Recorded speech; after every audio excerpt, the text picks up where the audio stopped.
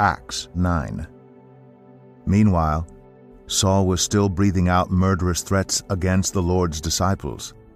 He went to the high priest and asked him for letters to the synagogues in Damascus, so that if he found any there who belonged to the way, whether men or women, he might take them as prisoners to Jerusalem. As he neared Damascus on his journey, suddenly a light from heaven flashed around him. He fell to the ground and heard a voice say to him, "Saul, Saul, why do you persecute me?"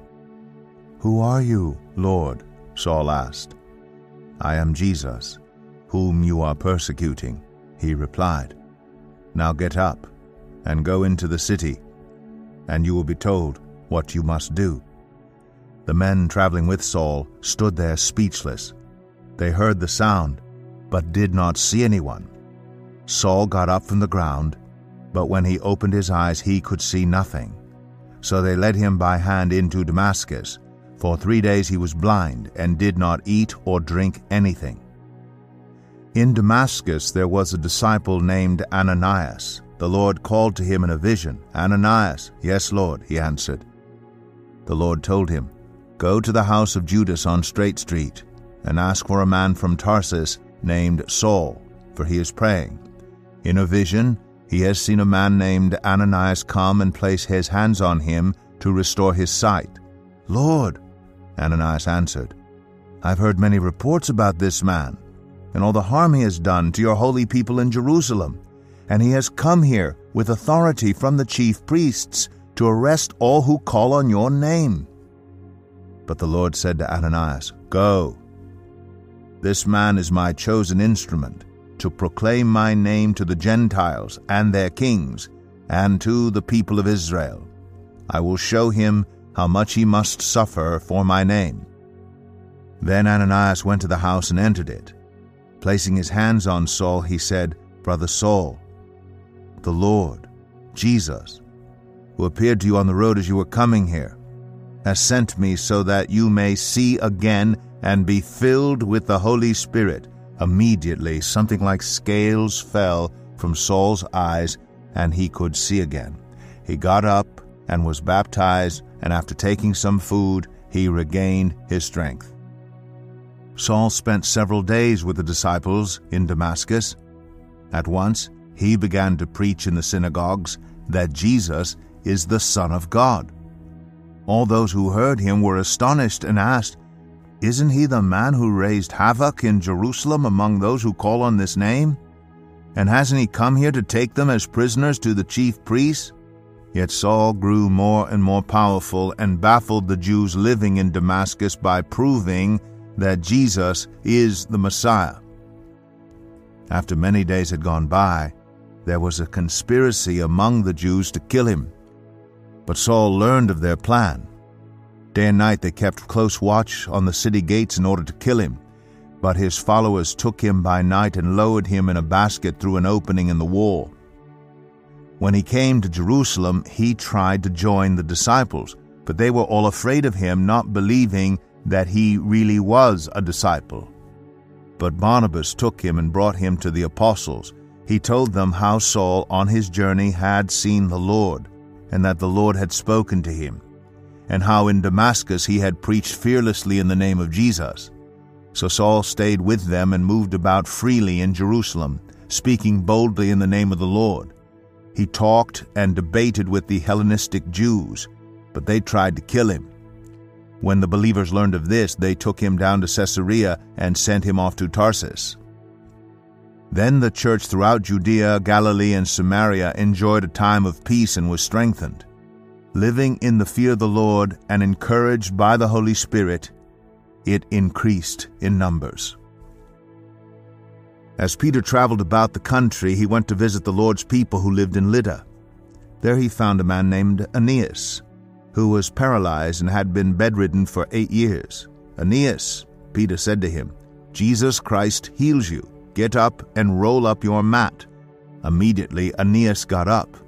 All those who lived in Lydda and Sharon saw him and turned to the Lord. In Joppa there was a disciple named Tabitha. In Greek her name is Dorcas. She was always doing good and helping the poor. About that time she became sick and died, and her body was washed and placed in an upstairs room. Lydda was near Joppa, so when the disciples heard that Peter was in Lydda, they sent 2 men to him and urged him, "Please come at once." Peter went with them, and when he arrived, he was taken upstairs to the room. All the widows stood around him, crying and showing him the robes and other clothing that Dorcas had made while she was still with them. Peter sent them all out of the room. Then he got down on his knees and prayed. Turning toward the dead woman, he said, "Tabitha, get up." She opened her eyes, and seeing Peter, she sat up. He took her by the hand and helped her to her feet. Then he called for the believers, especially the widows, and presented her to them alive. This became known all over Joppa, and many people believed in the Lord. Peter stayed in Joppa for some time with a tanner named Simon. Today's devotional is written by Cathay Burnside and read by Gail Race. On his way to persecute believers, Saul encounters the risen Jesus and is blinded. God sends Ananias to Saul and his sight is restored. Saul receives the Holy Spirit and immediately starts preaching about Jesus.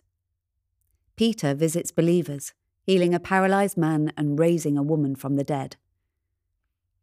An encounter with the glory of God changes who we are and how we see the world. The people around us don't need us to have all the right arguments, or to fix their problems, or to live good moral lives. They need to encounter the power and the person of Jesus, and so do we. When my daughter was younger, she talked a lot about baby Jesus in the manger. And every time I would gently add, "Yes, he's a baby in the Christmas story, but he's not a baby anymore. He's the king of the world, isn't he?" Saul thought he knew God's plan, and it couldn't possibly be this carpenter who had been crucified. He's so sure of it that he's persecuting believers. And then Saul meets King Jesus. He'll talk years later in 2 Corinthians 4 verse 6 about the light of the knowledge of the glory of God in the face of Christ. When he sees this glory of God in the face of Christ on the road to Damascus, he is blinded and doesn't eat or drink for 3 days. It is the great undoing of his life. A glimpse of the glory of Jesus changes everything. Welcome the Holy Spirit. Breathe slowly and deeply and become aware of the presence of Jesus with you.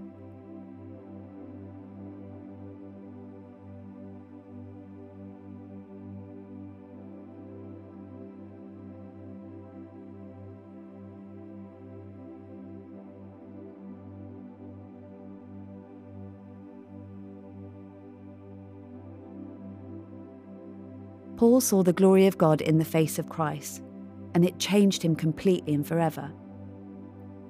Revelation chapter 1 describes Jesus with eyes like fire, his face like the sun, shining in all its brilliance. Reflect on who Jesus is now and ask for a fresh revelation of the glory of God.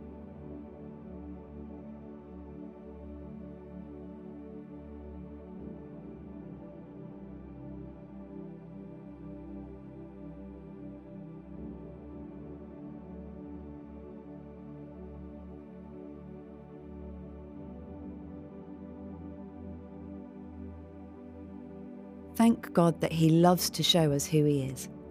Because of Jesus, we can come into the holy place and see his glory. Ask God for more glimpses of him, which change us forever.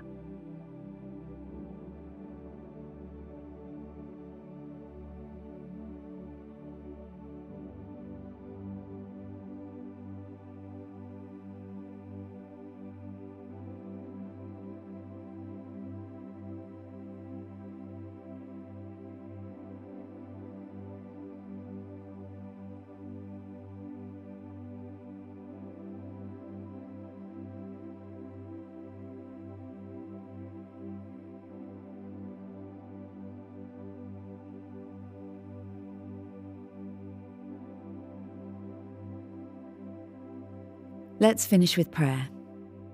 Thank you, Jesus, that you change lives completely and forever.